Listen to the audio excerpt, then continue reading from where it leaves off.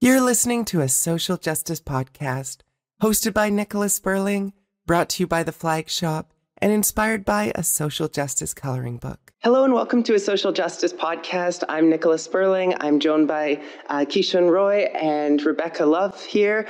Kishone grew up in social housing across Canada, later spent a decade as a senior political advisor in BC and Ottawa, and has been working in and writing about affordable housing for the past decade.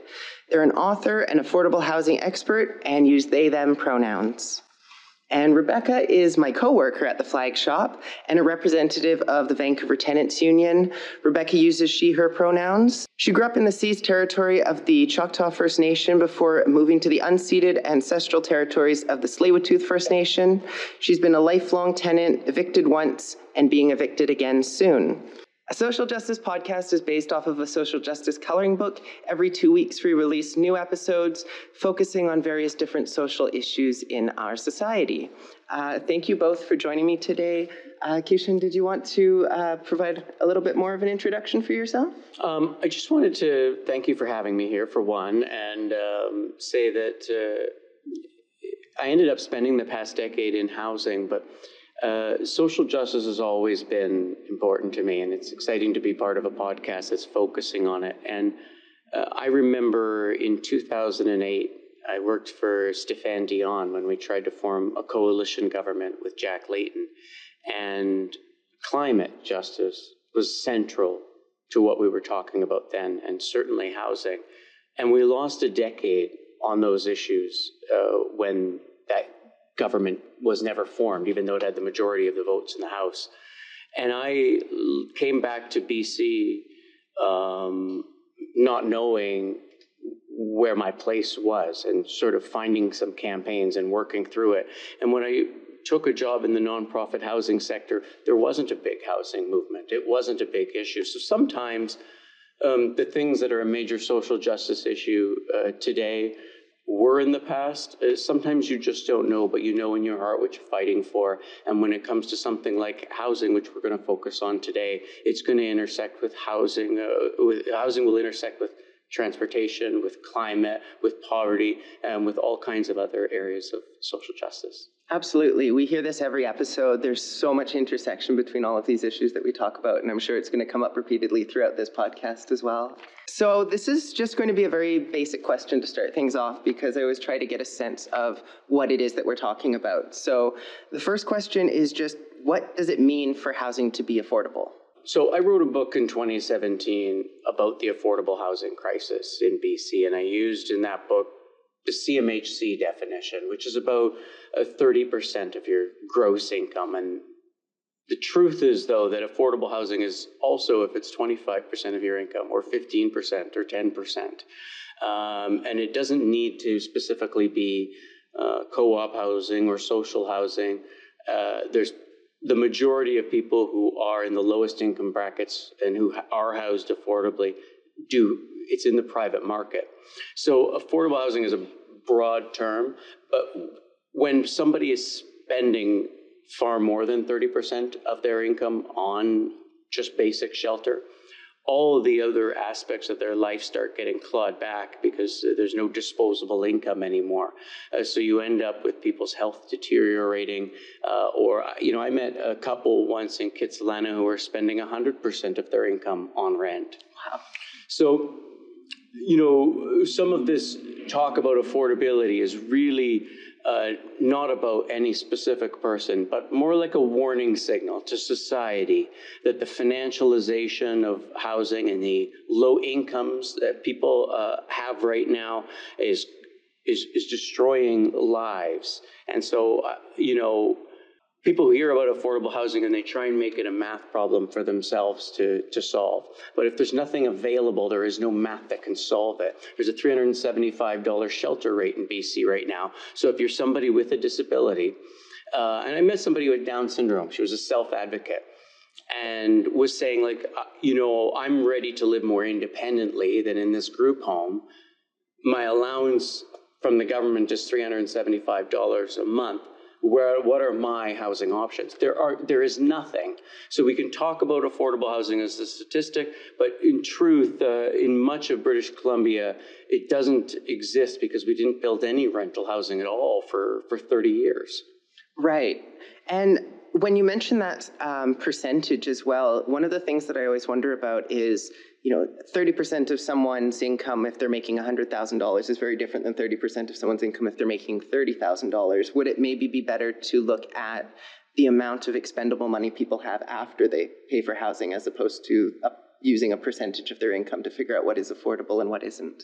Yeah, and the 30% measure wasn't always the measure. It had been 25 before that, and governments could just keep increasing it. A lot of homeowners get approved with 42% of their income going towards their mortgage. So yeah, it is arbitrary depending on how much income you have. But the reason why it's important to always consider income is because for people who truly need affordable housing, we have to know how much resources they have available from themselves, whether it's working at a job, part-time, full-time, whether it's from pensions, whether it's from disability.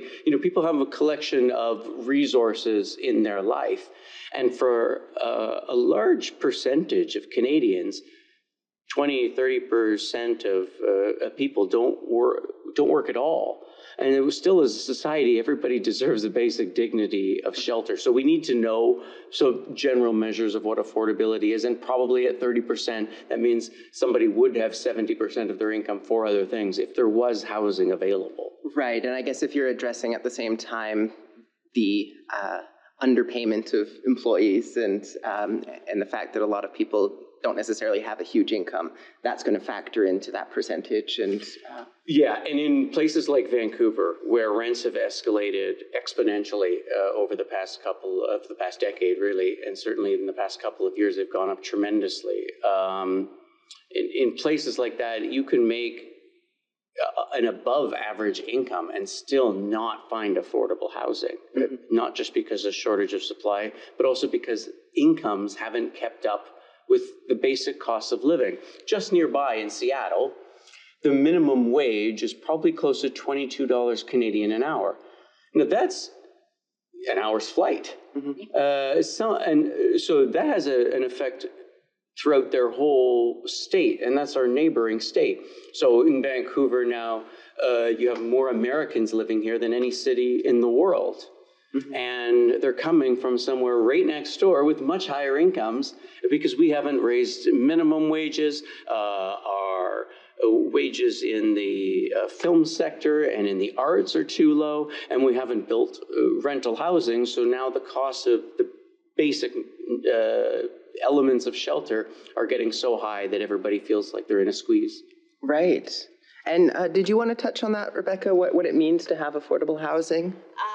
One thing I do want to point out is that the city of Vancouver specifically has a different definition than other places. Of what affordable is? Yes, because someone, I can't remember which politician it was, it said affordable housing is housing you can afford, comma, duh, which is not very useful. They consider it affordable if it costs less than buying a place. So obviously that's going to trickle down and make things much worse with new developments if that's your standard. Because obviously if you can't afford a $2 million house, okay, that's true for most people who aren't in the real estate ladder, but that doesn't mean that you can also afford $5,000 in rent. Right, absolutely. I think I heard a Vancouver councillor at one point saying that a 1-bedroom, 1-bath for over $2,000 was affordable, and I kind of thought, not really. Yeah. And maybe this is a good chance to touch on what the difference between affordable housing and below-market housing is. Is below-market housing affordable? Or not in this market. I mean, below market, that can mean anything. I mean, if your average rent for a place is $2,000, then completely lost my train of thought. What was the question? Well, I mean, let's use that example of $2,000. If you have a $2,000 place, I mean, in theory, $1,900 might be considered below market, but is $1,900 actually affordable, right? That's where I was going. Thank you. Yeah. Did you want to touch on that as well? Yeah. Well, if $2,000 is your rent, then 30%. So you're probably, if that's 30% of your gross income, then you're probably making $6,000 a month plus, so $72,000 a year or so. So that's above the average household income, right? So if that's what a single person can afford, that's fine on their individual case. But by no measure is it, part of our affordable housing. It's market housing is what it is. It's somebody making profit on it and somebody happy to pay the rent to live there. It's fine. There's nothing wrong with it. We need more of it. Should have been building it for a long time. But where we have a huge gap, too, is in non-market housing. Social housing, co-ops in particular, have become almost the only option for people in the lowest income bracket now, because the rental housing sector just didn't build anything for decades and decades, and the stuff that they're building now isn't affordable. And in BC, we're starting to have a renaissance of our non-market housing stock for the first time in a very long time. But it takes 10 years for an apartment to be built. So these investments we're making now might not be helping anybody immediately. And that's one of the really big challenges of working in housing, is especially coming from politics where everybody thinks in 4-year cycles. In housing, people tend to think in 25 and 50-year mortgages and 10-year building plans. And even our affordable housing plan for the province, I used to chair BC's Rental Housing Coalition. We tried to calculate what it would cost and pitch things out over 10 years, but you can only really ramp the sector up over those 10 years from the idea of, so we saw the federal government and the provincial government put out funding for the first time in decades for new social housing to be built.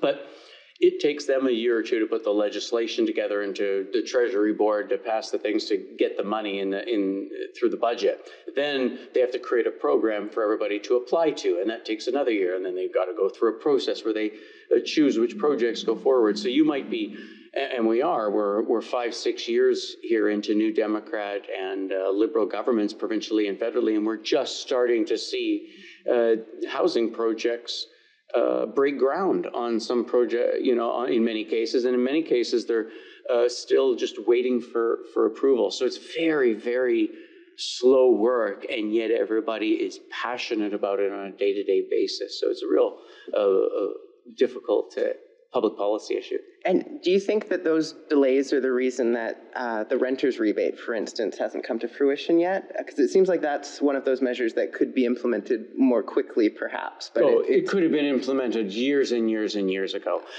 It is because of a systemic discrimination against renters throughout our whole government systems that things like this do not exist. In our property tax system right now, if you're a homeowner, you get a grant every year. Grant means free money. I used to own a home, couple homes, different stages in my life, and you click a button on the internet and the taxes disappear. Now, there's nothing like that for renters, right?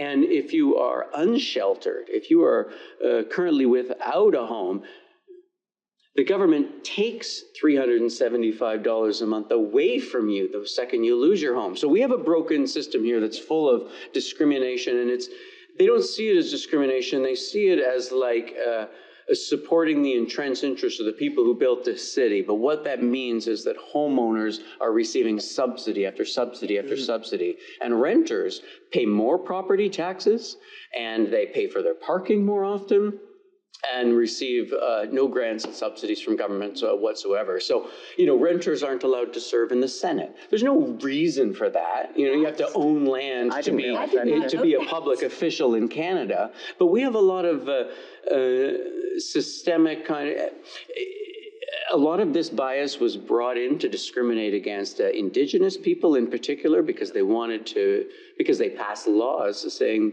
that if you were First Nation, Métis, you couldn't own land at all. So being a landowner was sort of in a very legal sense, a sign that you were part of the upper echelon of society, and the upper house is only for landowners. This isn't part of our modern society now, in theory, but in law it is. Right. And so what you have is whole city councils, whole bureaucracies, whole cabinets, where everybody is a homeowner. Nobody is looking at through the lens of them as a renter. And when they do, it's like, well, my kid's looking for a place now and can't find it. Yeah, because we didn't build it for 30 years. Or, geez, there's nothing for me to downsize into. There's these problems of convenience, but they don't see the systemic bias in favor of the rich that's been hardwired into almost every area of our political system. It sounds a lot like that concept of trickle-down economics, of just giving so much to the people at the top and hoping it'll somehow help the people at the bottom without really recognizing that that's not how things work. It certainly doesn't work in housing. Right. There may be some fields where you can make the case. Maybe scientific research. I think you want to give people with the capacity, the funds to do the research. You can't just give every scientist $1,000 and see what happens, right? But in housing, if the people who are using the housing, the renters and the owners, if they have the money to do it, then it will be created to serve them. You can't just give the money to landlords and hope for the best. You can't just give the money to developers and hope for the best. There has to be much more individual liberty in housing, because every single unit is an entire life. Well, I guess this is probably a good time for me to be transparent and say I am a landlord. And I've noticed this aspect of landlords thinking that they deserve to make immediate profits off of their properties. So this idea that you buy a property, you rent it out, and immediately you're making profits. But you're not only making immediate profits, you're also paying off your mortgage, and at the same time your property values are going up. So you're making profits in so many different areas. It seems very predatory. So in my instance, I decided to lower the rent. I lose money every month in order to give my tenants a below market rent. Whether or not it's affordable for them, I'm not entirely sure, but it's lower than other units in my building. And I'm still going to end up probably making a profit on it in the future, because the property values have gone up, and because part of that money that I'm bringing in is helping me to pay off the mortgage. So I don't think there's a need for pricing to be this high. I think there's a huge component of that is just landlords trying to be greedy and make their profits at every level. Yeah, I think any landlord who complains, especially one who says something like, I've owned this place 10 years, you need to also tell us what you paid for it and what its current assessment is before anyone is going to feel bad. Right. Because either housing or, investment housing is an investment, and therefore you take your wins and your losses, or it's a human right, and therefore it's accessible to everyone. And that's actually one of my other questions.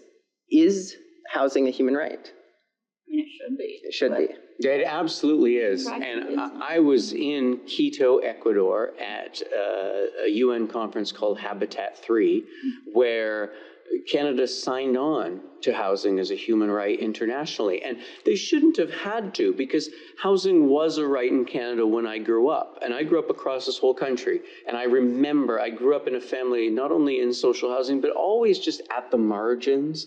My mother is in the foster care system and has a disability. And her family were always kind of in and out of challenging situations. And we should have seen homelessness within our family then, but we knew if we lined up at the social services office and we would eventually either get some temporary support or there would be a room somewhere for us. So there was a lot more resourcefulness in government to be able to find that for people, because we believed everybody has a right to shelter. It was so obvious. But then you read your Charter of Rights and you're like, oh, doesn't really mention housing in here. But now Canada has signed off on it. So it's the obligation of all of us as just members of this democracy, because government isn't separate from us. It's us, whether we like it or not. We made it. We're in charge of it through our votes. And we have the ability to either, work in it or run for office. So it's still ours. And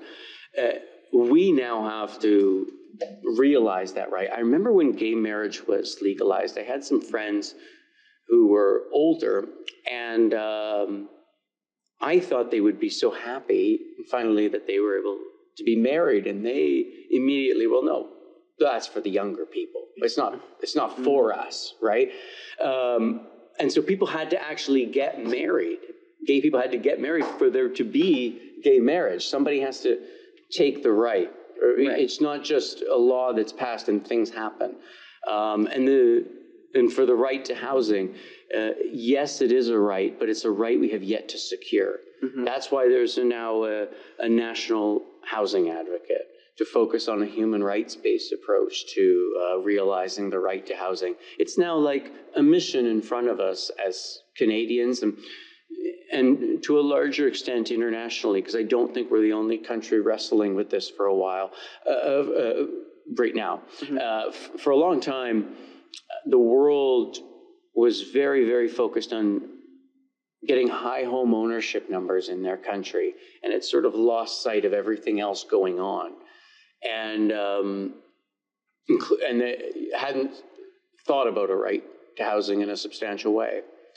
And while landlords may seem greedy today for trying to get a rent and a profit on their place, the bigger problem is that we don't have more landlords, that there aren't tens of thousands, hundreds of thousands, millions more units of rental housing across Canada right now. We should have been building them. And instead, what we did is we took homes that were 1,700 square feet and made them 2,700 square feet.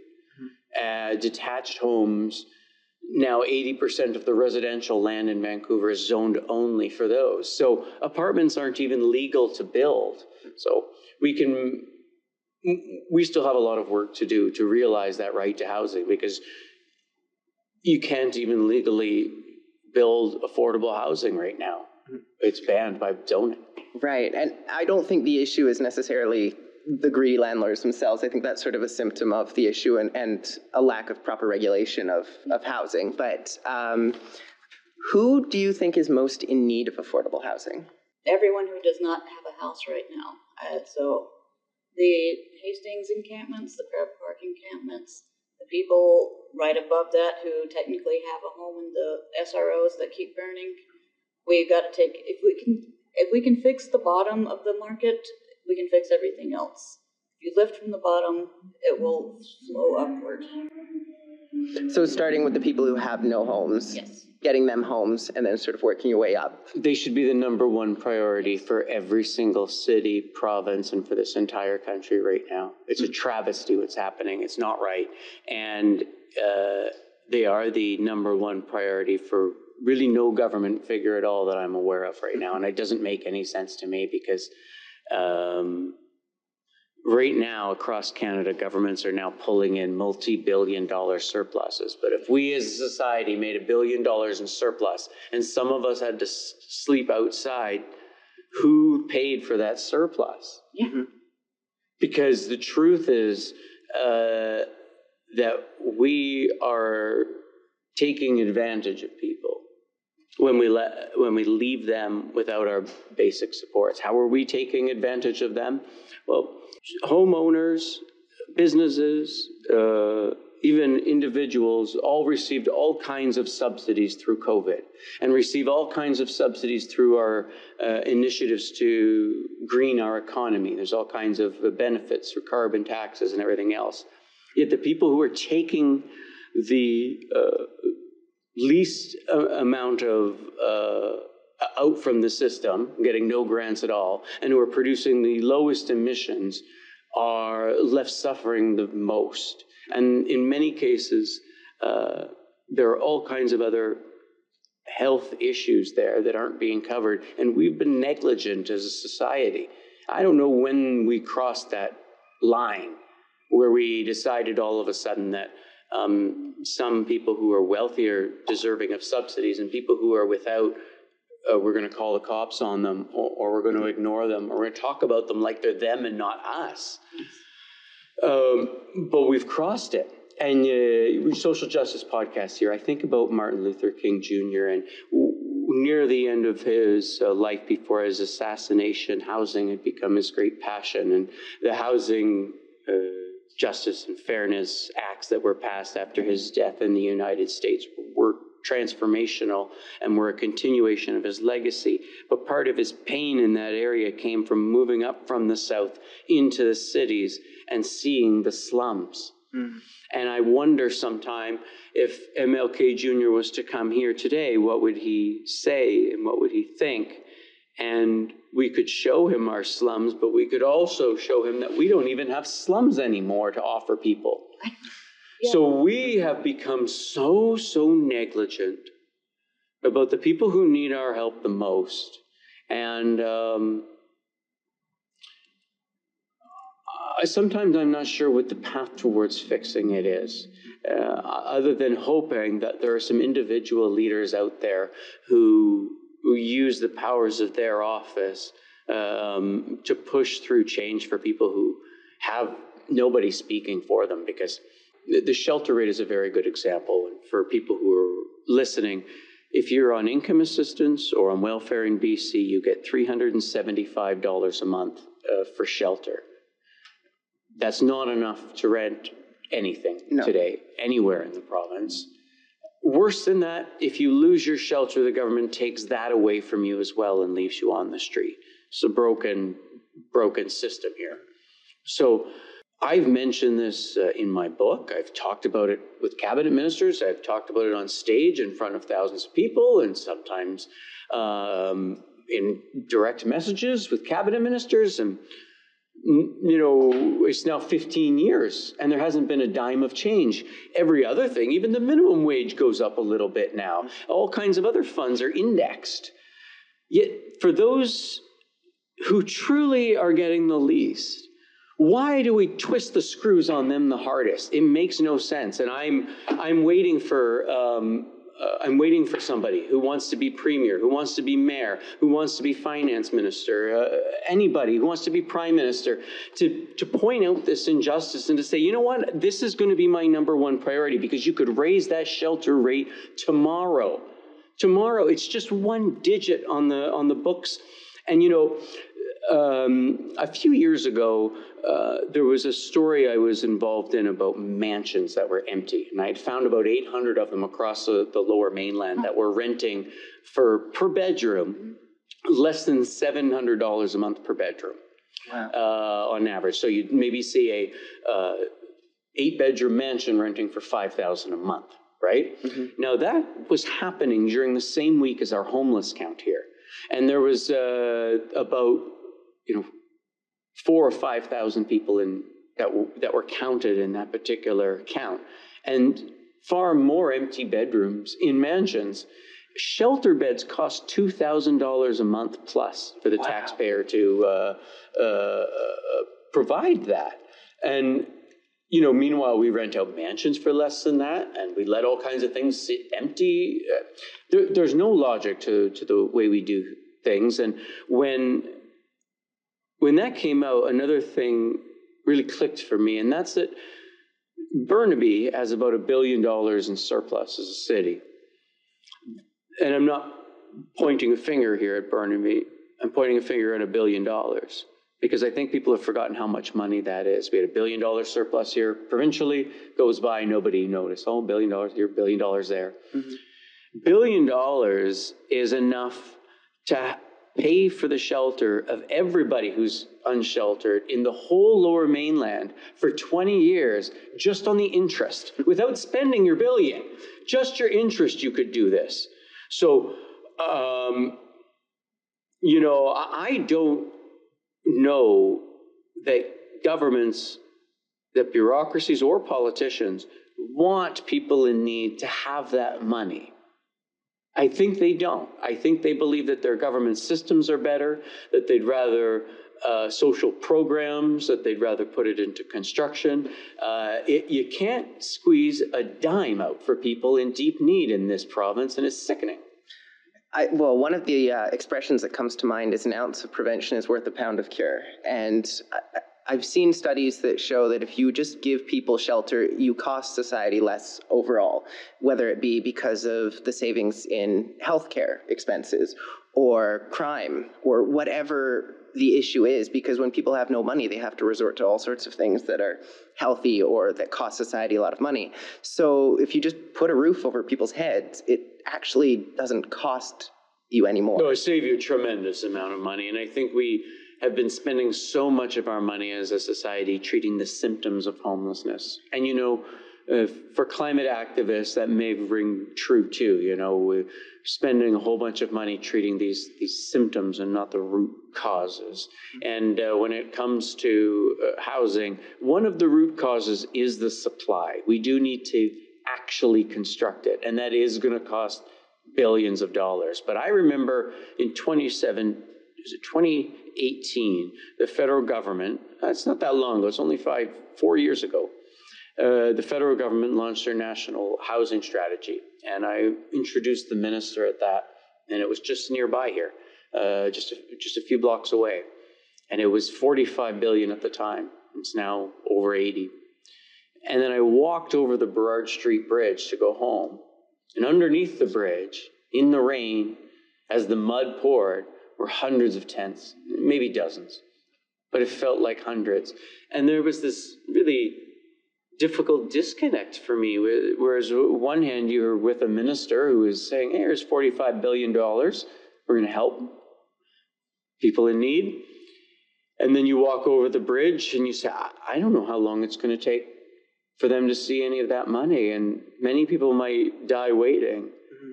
And here we are 4 years later, and I don't know that the money's reached people. Right. It hasn't gotten there yet. I don't know the right words to say it, because it should have been, there's 3 areas of housing that you need to focus on. One of them is supply.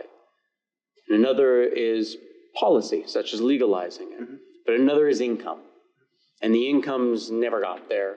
And the supply still way behind. Mm-hmm. And the policies are being debated at city halls. Yeah, I mean, money definitely doesn't go as far these days as it used to. When I bought my place in 2013 even, I was making minimum wage when I bought it. And wow. You can't do that anymore. Not even just where I live in Coquitlam, but anywhere in BC. Yeah, and you should be able to. And look, I think housing prices are going to start dropping quite dramatically over the next little bit here as interest rates climb. It has to. Mathematically, you just can't borrow as much at the higher interest rates. So what should happen, and this is just theory, but as housing prices start to come down, you will see some renters who've been waiting to buy start to purchase, and you will see people downsize into places so that they don't have to carry their big mortgages. And as the new supply of rental housing that we are constructing does slowly start to open up, we should see our vacancy rates creep up. Mm-hmm. And then landlords will probably start offering incentives, such as a free month's rent, or we'll pay for your move, or something like this. And then you may see rents come down. But I think we're still a long way off that. Mm-hmm.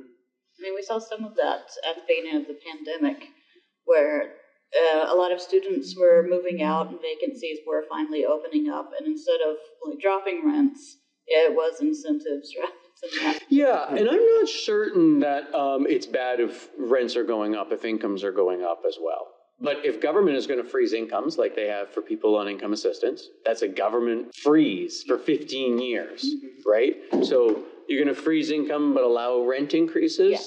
Well, the math is never going to work out. Mm-hmm. And I think this might be a good time to talk about the fact that we are recording this in Vancouver. So a lot of the topics that we're discussing are sort of Vancouver related or BC or Canada related. But I want to bring up one specific to Vancouver, which was in the news recently, where the VPD were attacking homeless people in the downtown east side. And it seems like the focus in all of that is moving the problem, getting it out of sight, rather than actually fixing it.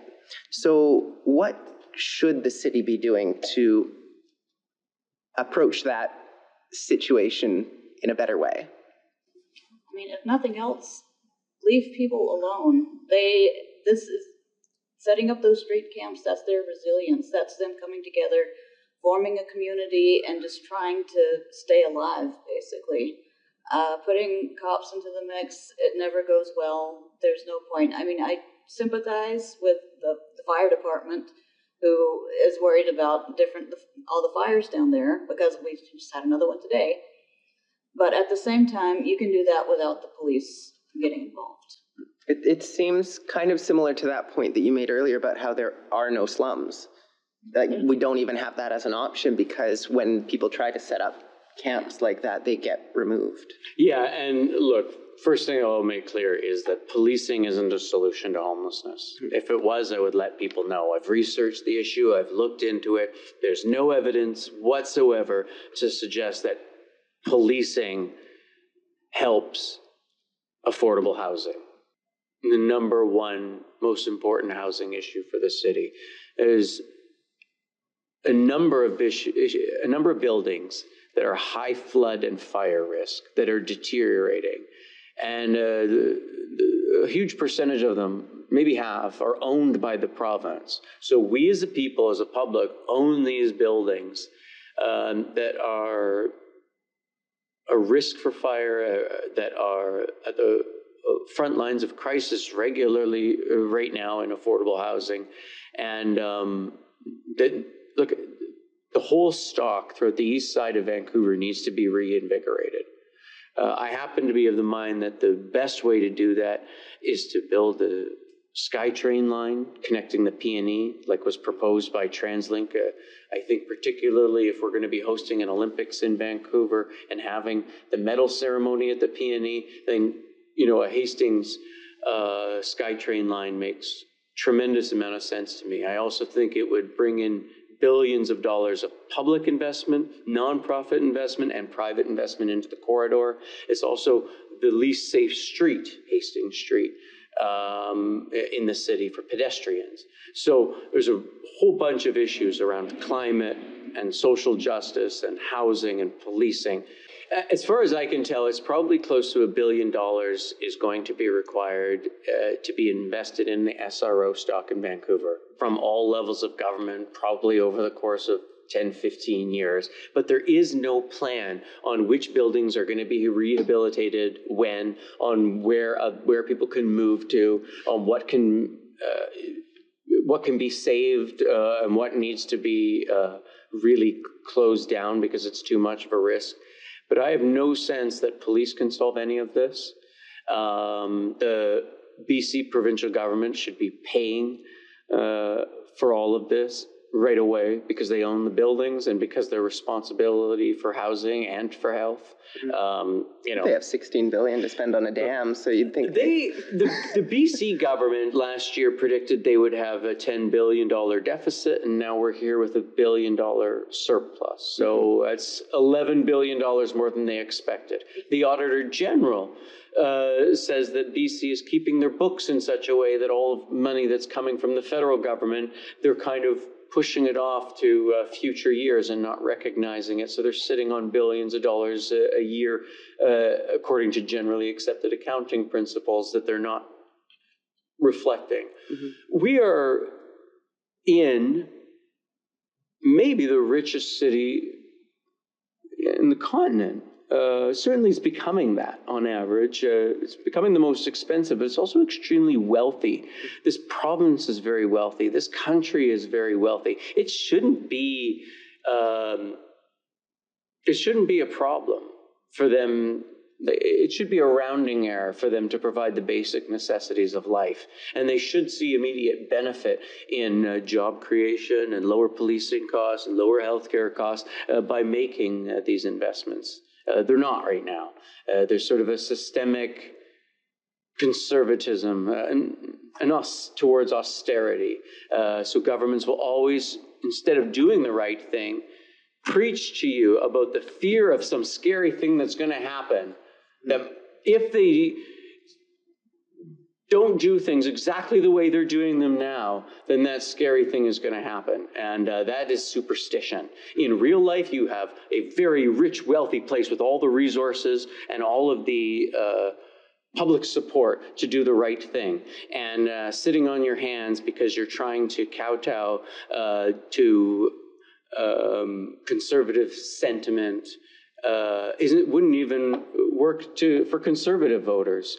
Because frankly, I don't think conservative voters believe that homelessness should be a thing in Canada. My mother grew up my mother raised us in social housing that was built during the Brian Mulroney era. And she'll probably always vote for conservatives because when she was, a teenager and had 2 kids and her husband left and had nothing, it was a conservative MP's office that she went to that helped her find social housing. Mm-hmm. So I don't think it's a partisan issue. I think austerity is one of these things that's kind of become systemic and fear-based. And I don't know who's going to be the person to break that. But among the forefront are researchers in the United States. And you mentioned the increases to minimum wage. Part of that happened because great researchers were able to prove that whole myth that if you raise the minimum wage, it would hurt business was actually a lie. Mm-hmm. But people just believed it because it was good talking points for years and years and years. And it's the same sort of thing with policing, right? You'll see people running for office right now, and they'll ask, what are you going to do about homelessness? And they'll say, I'm going to hire 100 police officers. Well, 100 police officers, how about 100 construction workers? How about 100 nurses? I think it might feel good for some voters to connect policing and homelessness. It might just feel good to talk about. But I gotta tell you, I've worked in the sector for so long and I just never seen policing involved in housing at all. No, I mean, that's not where my mind would go at all. Yeah, how about a couple $100? That'd probably be solving it for most people. Yeah. I met somebody who lives in a boat, under a boat, in a boat here on the inlet, and he's 6'9", and he's a veteran. And so he doesn't fit in a shelter bed. He's too long for it. And being in those crowded spaces brings back his PTSD from 2 tours. And he just needs some private space. And so he knows he can get a boat for about $800 and kind of crash in it. Mm-hmm. And it'll last him for a couple of months, maybe a year, before, it might break apart or he's got to find something else. And this is his lifestyle here. Mm-hmm. I met somebody. Now, that person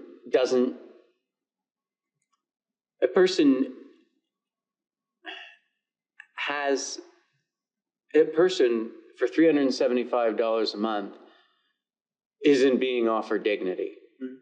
And it doesn't even have enough to pay a moorage fee for a boat. Somebody else, a couple I met, rented a plot of land for $300. So they could afford it on their pensions, seniors who had been homeless, and they'd built a shelter from a Rona shed, but needed $1,500 to get their toilet hookup. Mm. Now, they don't need social housing. They don't even need $375 a month, but $1,500 to get a little water hookup.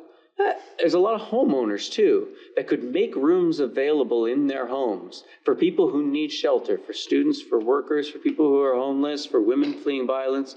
If they had a little bit of money to fix up the place or for insurance or things like this. But there's no programs like this. Mm-hmm. There's massive government, bureaucratic programs, or you're sleeping on the street.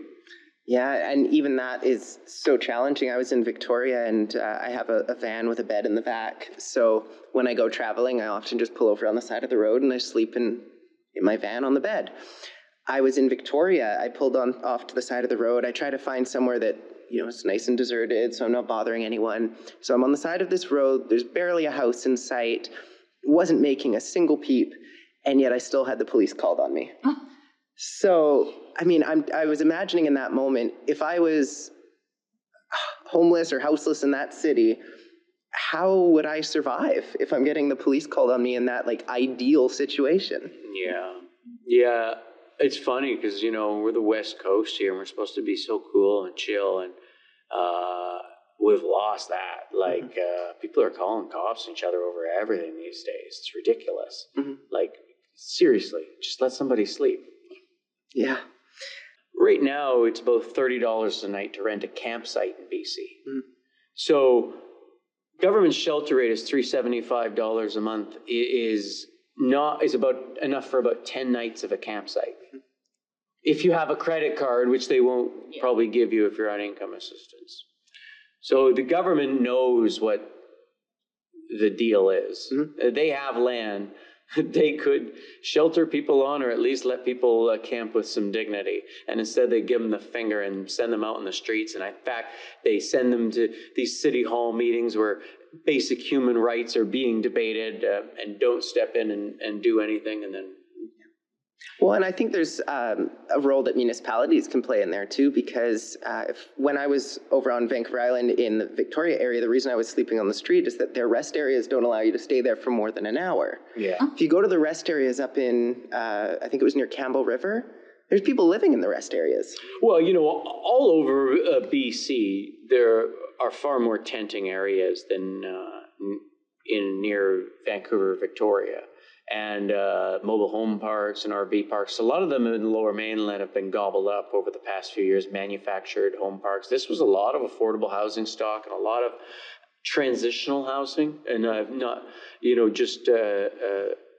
I mean that not in terms of people going through just a transition in their life, but going from place to place and figuring things out as well, right? That's been depleted. We kind of, for decades, built mansions and penthouses and shelters, and not much else. And we slowly saw the manufactured home parks get eaten up, and the affordable rental housing stock gets sold off to real estate investment trusts. And chip a chip, there's not much left. But it is totally reasonable, you're right, for cities to be able to offer some place to stay to people who want to camp or are forced to camp, or just want to try it out. It's just a reasonable and normal thing to do in a place like the West Coast. It's actually something that Quesnel is looking into doing. Sorry, not Quesnel. It was Qualicum Beach. So they have people, I guess, quite often sleeping on the side of the road in their city. So I looked up their website when I was there to see if that was okay for me to stay on the side of the road. They didn't say yes or no, but they did say that they were working on getting a whole bunch of parking spots right down by the water, so that instead of having people, I guess, scattered around the city, sleeping in various areas, having residents call the police, they could just say, this is your area, park here, no problem, you've got a nice view, you're going to be safe, all of that. And obviously it's not an ideal solution. It's not providing people with homes, but at least they're taking some step, and it would be nice if other cities were doing that as well. Yeah, and I think some cities can do a lot more, but some of them think they can do more than they actually can. We have a SkyTrain system. People can zip all around all the municipalities in the Lower Mainland. And so for some municipalities to not be building any affordable housing, and for some municipalities to be sort of saying that they can solve this problem, neither is really true. These problems aren't just local and aren't just regional, aren't just provincial, aren't just national.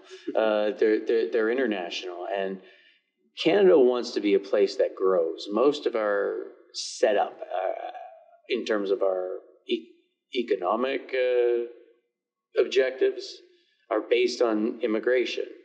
And culturally, that's also who we are and who we've been for a very long time. That's really compromised if we don't build affordable housing. I think maybe some people thought maybe we'd just bring in just rich people from all over the world. But, we ended up with a real worker shortage. Now we've come face to face with our future.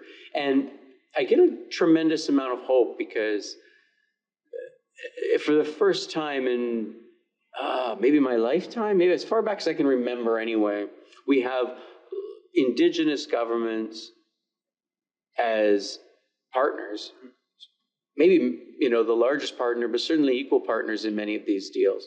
And local governments and provincial governments and federal governments, all not just saying stuff about housing, but all actually doing things, all actually at the table, all actually consistently, updating their proposals as elections go by. There's a lot of energy, and I think it's being driven by the public. I think the public's way ahead of the politicians on this issue. But a lot of justice will be served this decade in the area of housing. I do want to maybe ask Rebecca about the Vancouver Tenants Union, because I think that's one of the new things that's happened over the past 4 or 5 years is tenants have become housing activists. And when I was involved, I was CEO of the BC Nonprofit Housing Association, who are landlords. They run 60, 70,000 units of social housing around the province. And we were making the case that the housing was needed for tenants and prospective tenants. But we, with the exception of co-op members who've been very activists for a very long time and were very involved in the Housing Central movement, it didn't have the participation of tenants in a large way. And now I see renters at City Hall meetings regularly advocating for rental housing, pushing the envelope when it comes to the proposals that politicians are putting forward out there. Do you think tenants as a social movement is something that is growing and will be strong and sustainable for a long time here? Or is it just a reflection of the current, everybody's talking about it, so I'm going to get involved in the cause? Are you building something big? We're trying to build something big. I mean, people keep joining because they're getting squeezed from every direction. We get so many emails. There's so much suffering out there. It used to be that when the Vancouver Tenants Union was first formed, we were trying to get involved in advocacy. We were trying to help people navigate their way through the residential tenancy board, things like that, and we were just burning out because the need was so huge. Yeah. So when we've kind of come back and regrouped, we're now working on organizing buildings. So someone reaches out to us and says, hey, my landlord does this, and this. It's not just me. There's other people in the building who have the same complaints. We go in. We talk to all the tenants. We try to bring them together. We try to identify the leaders in that group, and we get them to come together to make changes with their landlord, either through direct action. It usually starts with something as simple as everyone signs a letter together and then escalate from there. There's one building I've been working in near Commercial that they reached out to us because the windows have been rotting out of the wall and their patio doors rot and fall on them, things like that. And nothing was being done because the landlord, they're still paying $800 a month in rent, so there's no real incentive for the landlord to do much about it. So they've come together now, and we're hoping that they'll start their actions soon to get some change done. And they have gotten some already. They got their windows fixed, which was a big one. And now hopefully they can work on the mold and the pests and everything else that makes it close to unlivable. There's one set of tenants in there who have moved here from India for a better life, for jobs and opportunities like that. And they've moved to this building. They're like, we left India for this because it's just so abysmal. So it's interesting that you bring that up, because in the building that I own a rental property in, I'm struggling so much trying to get the other landlords in the building to maintain the building properly. Yes. And we recently had an assessment where they said it was going to cost $1.7 to $2.2 million for us to basically fix the building and get it properly functioning. The studs are rotting out, all these kinds of things that are completely preventable if you do regular maintenance. But there's this idea, I guess, among a lot of the landlords that they can make higher short-term profits if they just don't do anything. Yes. And they don't think about the fact that you're losing value in the property if you don't, but you're also not treating your tenants well if you're not giving them a safe place to live. Don't care about that. And you probably don't know this about me. I used to work in investment real estate, and that was a big thing. Like, my boss was like, I'm not going to replace a roof at 10 years when its life is up. I'm going to replace the roof when water is coming in everywhere, and it's a crisis at that point. So it's not sort of a small issue. This is something that's quite prevalent. Oh yes, it was extremely, because like I know the building I was just talking about. One reason the landlord won't do anything is because they're waiting their turn to redevelop. Because it's a 3-story right now. It can go up to 6 stories as part of the Grandview Woodland Plan. That's one reason I'm going to be evicted, because even though my place, which is lovely, it's probably 70 years old, but it's in great shape because they just renovated it 5 years ago, but then the big development sign of doom went up. They're going to tear it down and make a 6-story building instead. Right.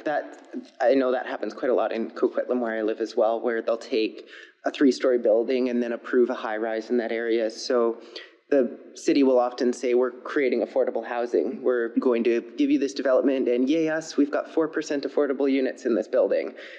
Which then you kind of go, okay, 4% affordable units, like, well, what does that mean in terms of numbers?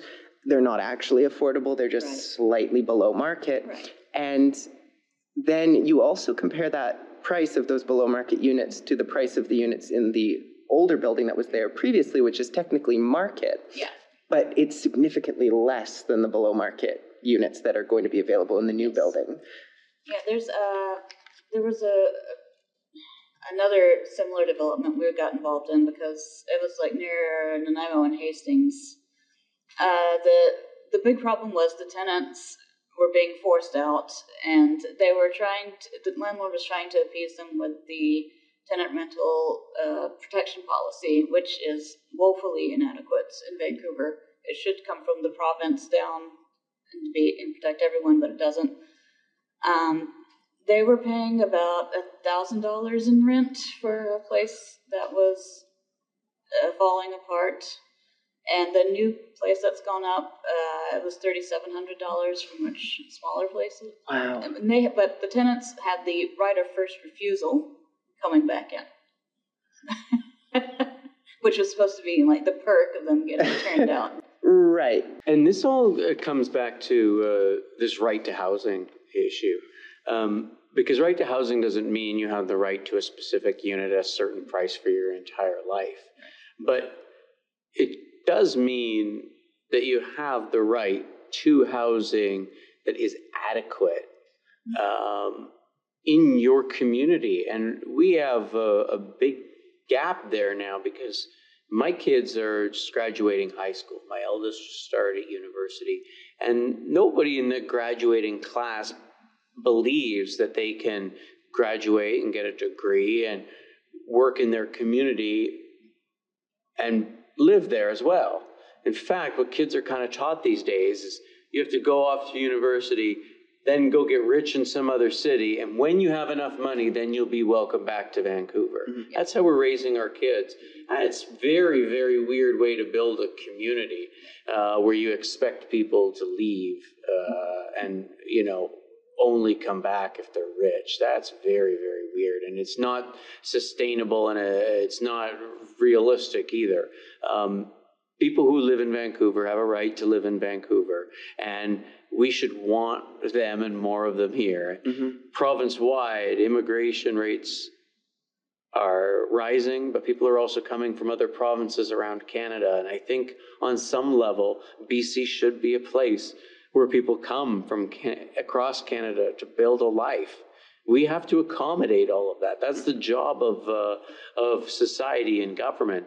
And what we missed was doing it for people at all different income levels. One of the failures of our social housing stock that we built in Canada through the 60s and 70s is in many of the developments, all of the rents are exactly the same. And all of the developments relied on ongoing government subsidy every single year. They're called operating agreements. And so you've got nonprofits or co-ops waiting for a government check every month to pay their bills, and everybody else who's living there paying an affordable rent, but it not being enough to maintain those buildings. So then, over the decades, not only does the building fall apart, but the whole economics of it are faulty. It'll never work out. So when we went through replanning out the social housing stock we'd like to see in BC, and what we're building now is we've gotten more into these mixed income models, so that you do have units that are at higher rents and lower rents and medium rents and different size units all in the same building. But they don't require ongoing government subsidy forever anymore. They can be completely self-financing in perpetuity. So we're going to see hundreds of years worth of affordable housing in BC that's being built by this generation right now. Probably over 100,000 units of it. And they'll be at a mix of incomes, which I think we need, because there's just a wide range of people who are just looking for security of tenure, just to know that they have a place that they're going to be able to bank on being there every night, so that they can go get a job or take care of their kids or have a tea or take care of a health issue. That security of tenure has really disappeared for people. They feel like, I could be evicted any day now. Our building could be demolished any day now. And the eviction rates in BC are so high compared to almost anywhere in the world. It's very, very high. It's become almost like a cultural, right? Like everybody talks about the number of times they've been evicted. That's really abnormal. We've got to get back to a place where renters who are paying almost all that they are making to feel empowered with that, to be able to say to you as a landlord, hey, fix my tap, it's leaking, right? This is a reasonable thing, or I'm out of here. Right now, renters feel supplicant to any whims, and they, have to line up for long, long times to even get a place, and that's just a broken. I mean, how do you tell anybody to invest here to build a business? How do you tell anybody who's coming to shoot a film or to reconnect with family or to immigrate that they should come here when we have a situation like this? It's really hard, and we want them all here, and we want to grow, but it's... And you need that sort of working class of people, those lower income jobs, in order to make sure that your cities function. So to your point about saying, okay, well, just leave, go work somewhere else and come back. If you can't have a city that supports your lower income workers, then your city doesn't really operate. Yeah, you need support for lower income workers, and you also 20% of people, 30% of people don't work or don't pay any taxes at all. It's still part of your society. If somebody is retired or a child or whatever, we've gotten, it's part of the financialization of housing, is we've looked at everything through this lens of, how much do you produce and what can you afford? Even if there was no money, we would still want to be able to shelter all of us. Even if we were pushed onto an island or in an emergency. Tim Richter, who's the head of the Canadian Alliance to End Homelessness, was really taken by how quickly Alberta responded in an emergency through floods and fires to put sandbags up and to find housing for everybody. And he knows now that every government has the ability to do that right now for people who are unsheltered and choose not to. And so cities could get very, very active in putting together a housing first place where they had a by list registry of everybody who is unsheltered, and had done some basic triage to figure out who needed homes most and what neighborhoods were suitable for them, and had individuals who were helping them get there. But people don't even have navigators to help them navigate through the bureaucratic systems right now. And the major investments that need to happen into things like SROs aren't there. And I hope somebody has a plan, but I don't think BC has an emergency housing plan. I've looked into it with the climate risks that are not just ahead, but the disasters we've already seen. You would think somebody would be coming up with an emergency plan, but we really don't have these things in place as a society yet. Maybe that just speaks to our immaturity. Or maybe it speaks to those 4-year election cycles that you were referring to. And I think that's part of it. Yeah, maybe. It's a hard one to answer. Yeah, I mean, it forces us to look at ourselves and say there's something wrong with us, that we say all of these things about wanting to take care of the most vulnerable. But when any of us are in positions of authority, we actually don't do it. And we all support lots of people of lots of political stripes, and they just don't do it. They just don't care enough. We don't care enough. It's not a they. It's we as a society don't care enough about homelessness. Because our politicians, whether you like them or not, they're reflections of us. You know, they're just looking for the talking points that poll well. They're trying to say the words back to us that we want to hear. And they're not coming out and saying we've failed. We've failed people who are unsheltered, and we're going to step up now and provide them the basic essentials of life. I mean, a minimum income would be reasonable to me. There's Canada's talking about a Canada disability benefit, which I think could help tremendously. But if provinces claw it back, provinces are so negligent in this country when it comes to the poor. I'd been making some TikToks and tweets about our shelter rate here. It's the same thing across the country. You know,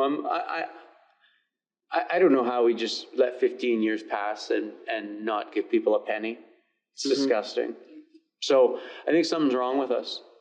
Yeah, I mean, I've been noticing it out campaigning with candidates in Coquitlam, for the upcoming municipal election. And one of the things that I noticed, it was a tweet by Justin McElroy, who laid out the shelters that are available in all of the cities around the Lower Mainland. And Vancouver's basically has the shelters for all of the Lower Mainland. None of the other cities are really pulling their weight. And we have one in Coquitlam called Gordon House, where almost every resident whose door you knock on will say that's a problem. It's not a good thing, it's a problem. They say it's bringing crime to the neighborhood. It's, we don't want to see that in our backyard sort of mentality. And for that reason, the political candidates don't talk about homelessness because they know it's not going to get them votes. They know the people on the door are going to say, no, we don't want more shelters here because it's going to bring the kind of people that we don't like to the city. Well, to political candidates who are running in this election, I would say to them, grow up, be the adults in the room. Tell your society that you want to lead, that you have a job to do. And part of that job is to provide everybody with shelter. That you don't want to be a society where people have to sleep outside because you didn't make the hard decisions when the opportunity was in front of you, that you kowtowed to patience and instead of action. So Housing Central team is running a Make Housing Central campaign this municipal election. They'll be putting together 5 calls to action. Among them are going to be asking politicians to be very clear that they believe that social housing and rental housing needs to be legalized. I don't think shelters are the answer. I think we probably have too many of them. The cost of maintaining them is hundreds of millions of dollars a year, which we could be using to build affordable housing. If the government wanted to house everyone, right? Because shelters to me seem like a stopgap measure, right? They're intended to be someone's in crisis, they find a shelter, then they find, a proper place to live. But if they don't have the piece of being able to find the proper place to live, they wind up just being stuck in a shelter. Well, they don't only end up stuck, but the whole system ends up stuck. In my book, I called this stuckflation. The cost of everything is going up, but nobody is actually able to have any change in their life. And so if you are a homeowner, the value of your house may have gone up, but you can't buy anything else in your neighborhood. You're kind of stuck, right? And if you own a townhouse, if you wanted to get a detached home, the gap between those had increased so much, you're kind of stuck in a townhouse. And you can't, if you were renting and wanted to be able to purchase, that gap, it went up faster than incomes did. And so you kind of ended up stuck renting. And I met people who would be renting a 2-bedroom and their roommate left, but the rent on their 2-bedroom, because it's rent controlled, is lower than what it would cost to rent a 1-bedroom on the market. So they end up overhoused and in a 2-bedroom when they only need a 1-bedroom, because if they move, then their whole economic situation collapses. And similarly, if somebody is unsheltered, the gap between that $375 and a market rental has become so large that they've ended up stuck. So in this area of massive wealth creation, where our province is pulling in billions and billions of dollars, particularly from housing, everybody has kind of become stuck, including seniors who, we designed a lot of our homes, a lot of our neighborhoods, with kind of a school at the center and detached homes around it, thinking that all those detached homes would be filled with 4 or 5 kids each, and then they would all fill the school up. But over the decades, what's happened is seniors have stayed in those homes, raised their kids in it. The kids have left or gone out to the burbs. And the population inside our city or around schools is so low that schools are facing closure in a massive growing city like Vancouver. Makes no sense at all, but it happens all over the world and all over North America because of poor city building, because of apartment bans, and because of this sort of mentality we had that we were going to mow over all of Canada and build mansions for everybody. It's ridiculous. And a lot of people don't even want to live that lifestyle anymore because you've got no shops nearby and no schools nearby and no transit. The new kind of developments that are being proposed are going to be more and more what I call smart housing. Sustainable means green, built to the best standards, mixed income, affordable rentals near transit. And I think more and more that's communities. What we're seeing the Musqueam, Squamish, and Tsleil-Waututh do at Senac is a very good example of that. I mean, that's going to have the highest walkability score around, and will be built to modern standards, and will be rental for decades and decades and decades. And I think if you look to what the co-op housing sector and the community land trust is doing now, and just at Hogan's Alley, I was so excited to hear today Dr. June Francis and others announcing that they're now ready for that Hogan's Alley to be moved to a community land trust. That means that housing will be not only existent, but affordable in perpetuity. That's a very special thing. Nobody's been doing that for us for the past few decades, building stuff that would be perpetually affordable. We're doing something unique on the West Coast here. I've not seen that kind of momentum across the country yet. And we're actually going to have to become the teachers, I think, on the continent. We're learning, I think, from other places, and we're trying things out here. But we're a few years ahead in terms of the funding and the building and the public support for things like this. But slowly, I think urbanism is replacing neoliberalism as the sort of center of thought in society. And so more and more people are thinking about things like housing and climate, transportation, basic mobility and equity issues, instead of just looking at everything through a financial lens. Right. Well, it's a step in the right direction then. Yeah. Do you have any comments around the intersection that exists between reconciliation and housing affordability advocacy work, given that we're currently residing on the unceded territories of the Musqueam, Squamish, and Tsleil-Waututh Nation? And no displacement on stolen land, as we say. Hastings has a large Indigenous population, so failing that's just another thing that's an absolute failure down there. I can't imagine reconciliation being possible while we still have mass homelessness. And the fact that Indigenous people are disproportionately represented in homeless counts shows me that this housing crisis is, is colonial in nature. Because you take people's land and complain about homelessness. I mean, it's ridiculous. Yeah, and I mean, I guess I'm also wondering, so we're talking about trying to find people homes on someone else's land. Is there sort of a... Oh, it's not someone else's. I mean, I don't think that's ever what First Nations have said, is that, this is ours and it's not yours. The problem has been Canadians and governments and settlers saying this is ours and not yours. That there is some separation and some difference.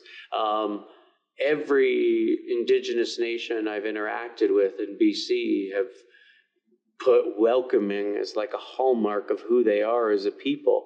And, these developments that are going up, MST is the largest developer now in Vancouver.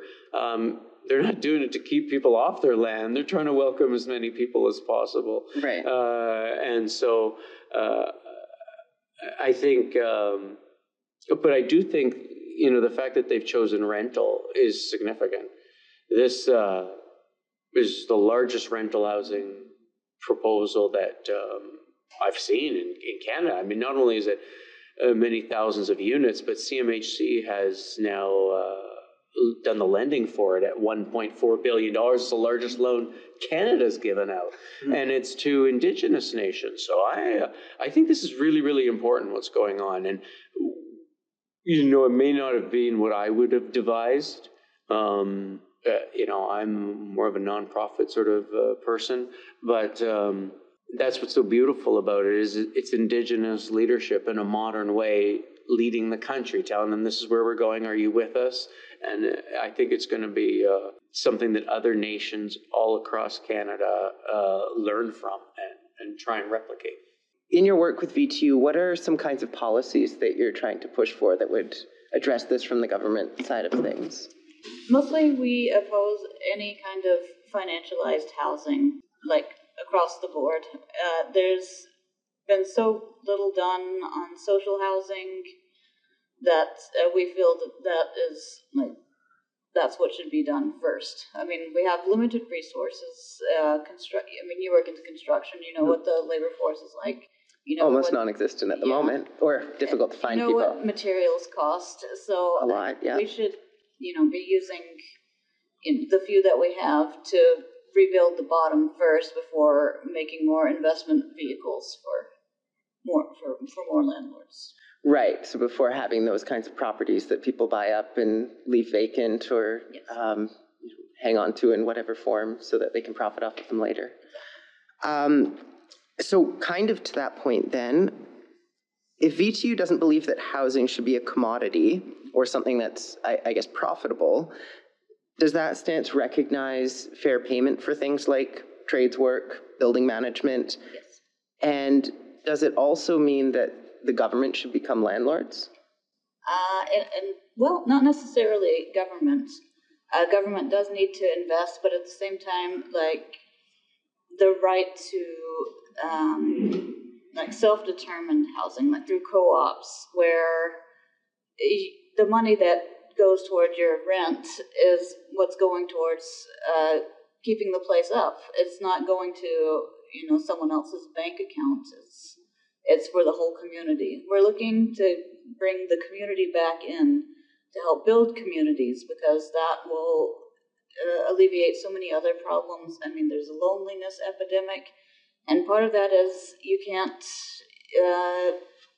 feel safe in your community anymore because you never know when you're going to be displaced again. Right. So the idea is to create more security and be able to reinvest the money that people are putting towards their housing back into their housing. Right. Exactly. So, and there's a lot of labor union people in our union as well, and so we absolutely think that people should be paid for the work that they're doing. We absolutely 100%. But at the end of the day, it should all be a self-sustaining system and not someone skimming off the top as well. Yeah, I mean, that sounds kind of like my personal philosophy to renting my place out is when I'm looking at the numbers, I don't want to be profiting off of an affordability crisis. I think I deserve to get paid for the construction work that I do on my place. I think I deserve to get paid for managing the place, but I don't think I deserve to get paid for sitting on my butt and doing nothing.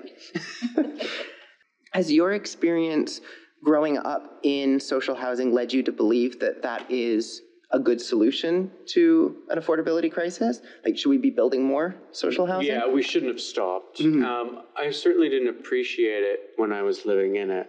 And I hid it for a lot of years. You know, I came out of a life in social housing and worked very hard to never think about it again. Mm-hmm. Became very active in politics and started walking in fancy circles and never kind of mentioned it. But as I got older, I realized that it forms this sort of essential connection for our whole social safety net. You know, it's the string that ties it all together in Canada, that you could have the best healthcare system and advanced climate programs and wonderful universities and colleges. You could be great social justice warriors.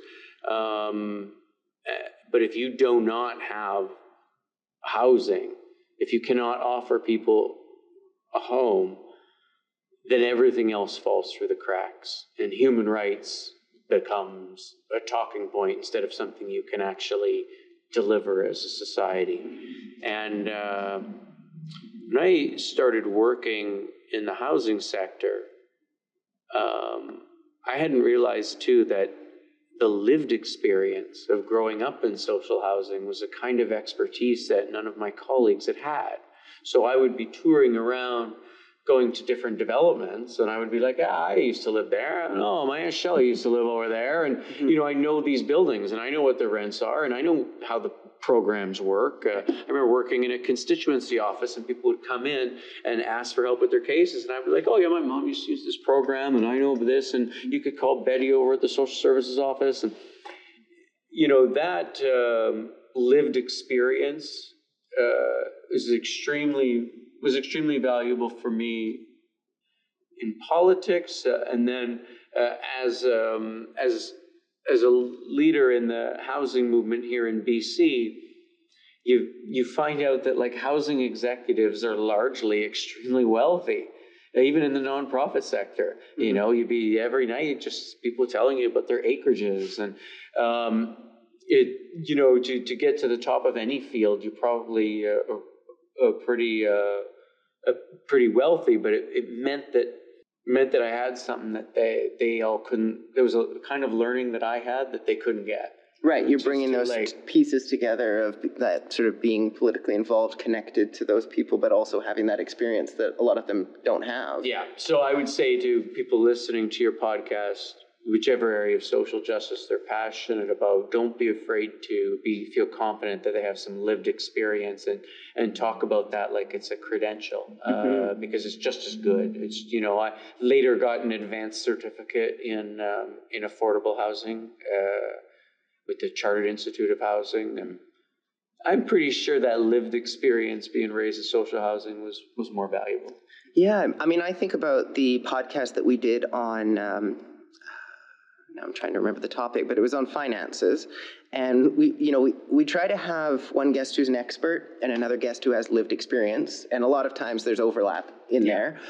But in this case, you have the financial advisor, and then you have the person with no finances, right? And so you've got one person who very much understands the inequities of finances because they're living it. And you have another person who is, you know, the expert, but probably isn't really the expert when it comes to that conversation that we were having. So, I think that lived experience is incredibly important when it comes to social justice advocacy work. May I ask, was the social housing you grew up in, was it like adequate housing? Was it dignified? Yeah, extremely. Okay. And part of that's because of my age. I'm 45 now, and so I was born in 76. And a lot of the housing that we would have moved into would have been in the early 1980s and 90s. So it's fairly new back then. They were mostly brand new. Okay. And because my mom, was extremely young with very young kids, we were often the first on the list to get into brand new social housing when it was built. My brother and I used to go into an empty place when we first moved in, and those little rubber balls, that big bounce. We would take them and just whip them around the place in these brand new empty buildings, and we were as proud as could be as anybody else. It's perfectly dignified, and in many cases, it's much better too than anything the market could deliver now. Yeah. There are townhouses all over Coquitlam that are social housing, and you couldn't build private market townhouses for less than $700,000-800,000, maybe over $1 million a unit now. Mm-hmm. And there's plenty of social housing for $300, $400, $500 a month that are now more deteriorated, but certainly large and dignified buildings. And there used to be a lot more flexibility, though, too, because sometimes a church would give they would have an old place and you would crash in the upstairs for a little while and stuff like that. It would sort of bounce around across the country.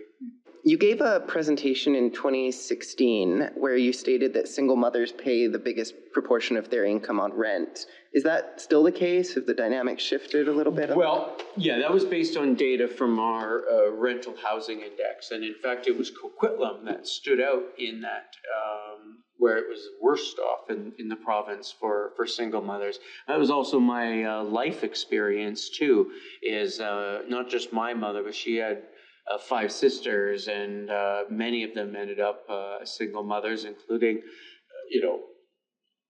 my mother's mother. And it scares me right now.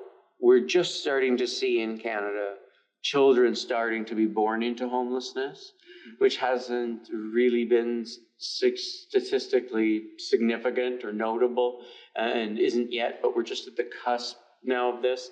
And mothers, there's a systemic patriarchy to the way we deliver housing.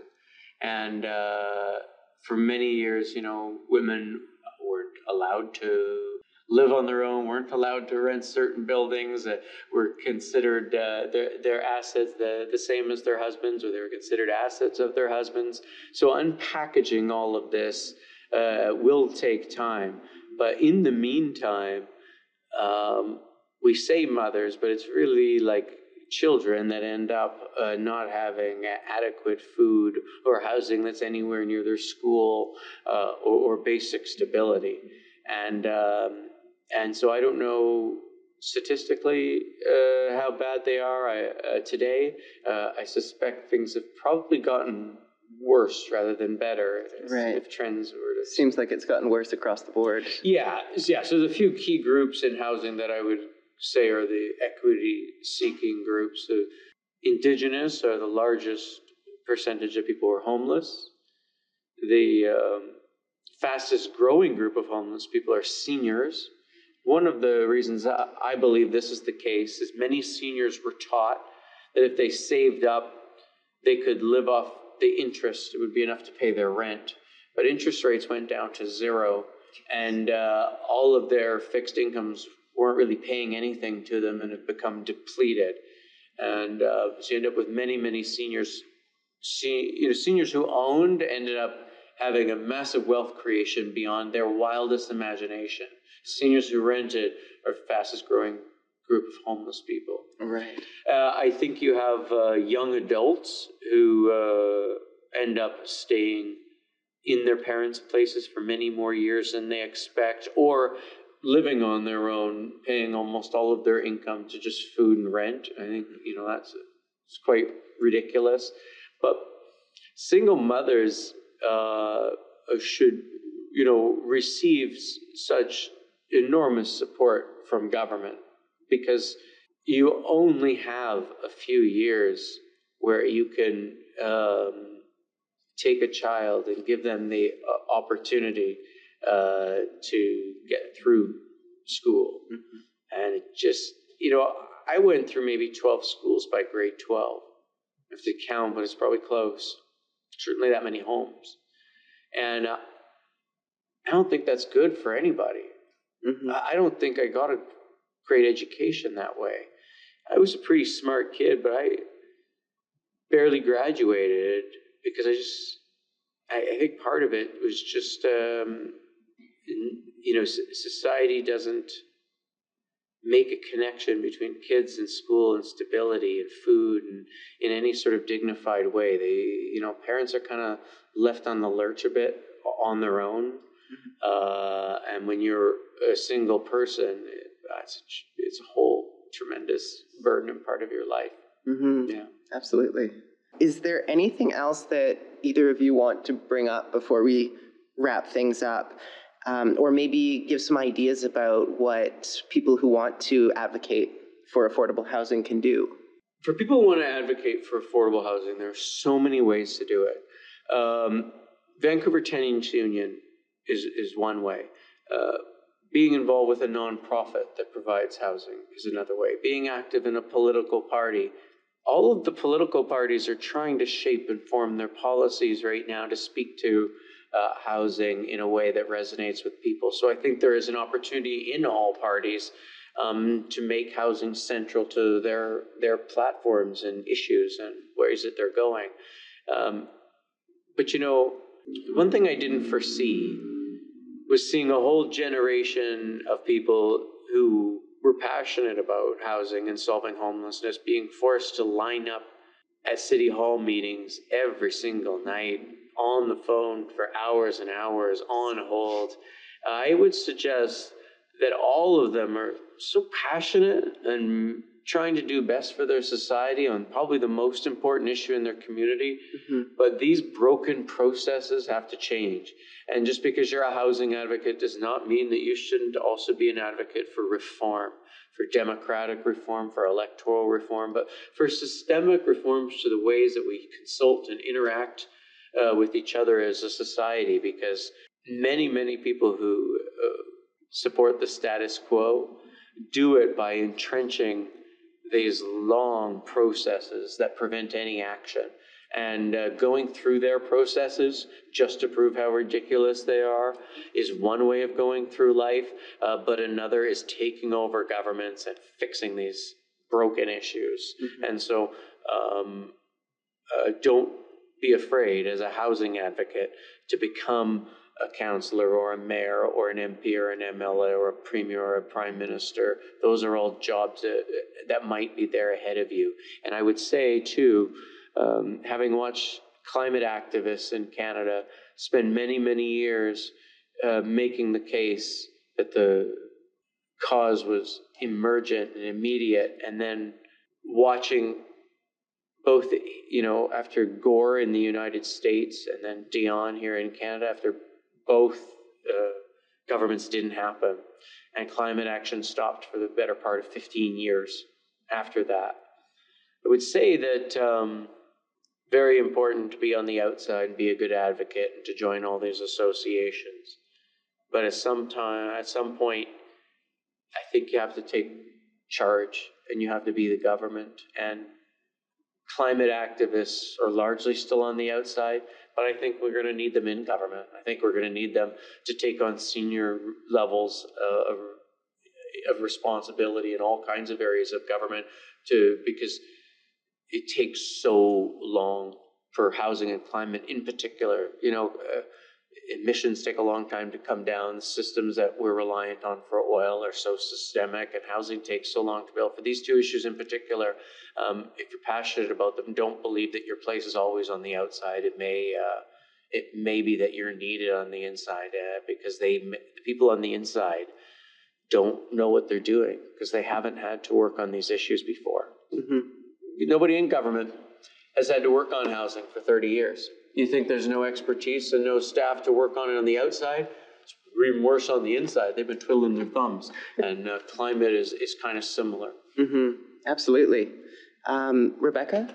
We're so far behind on housing that we're not going to build our way out anytime soon. And so protecting tenants and keeping people in their homes, keeping home keeping buildings maintained is central to that, so we don't end up making things even worse. Absolutely. Well, thank you both for joining me today. It's been great meeting both of you. Well, not both of you. I work with Rebecca. It's been nice meeting you.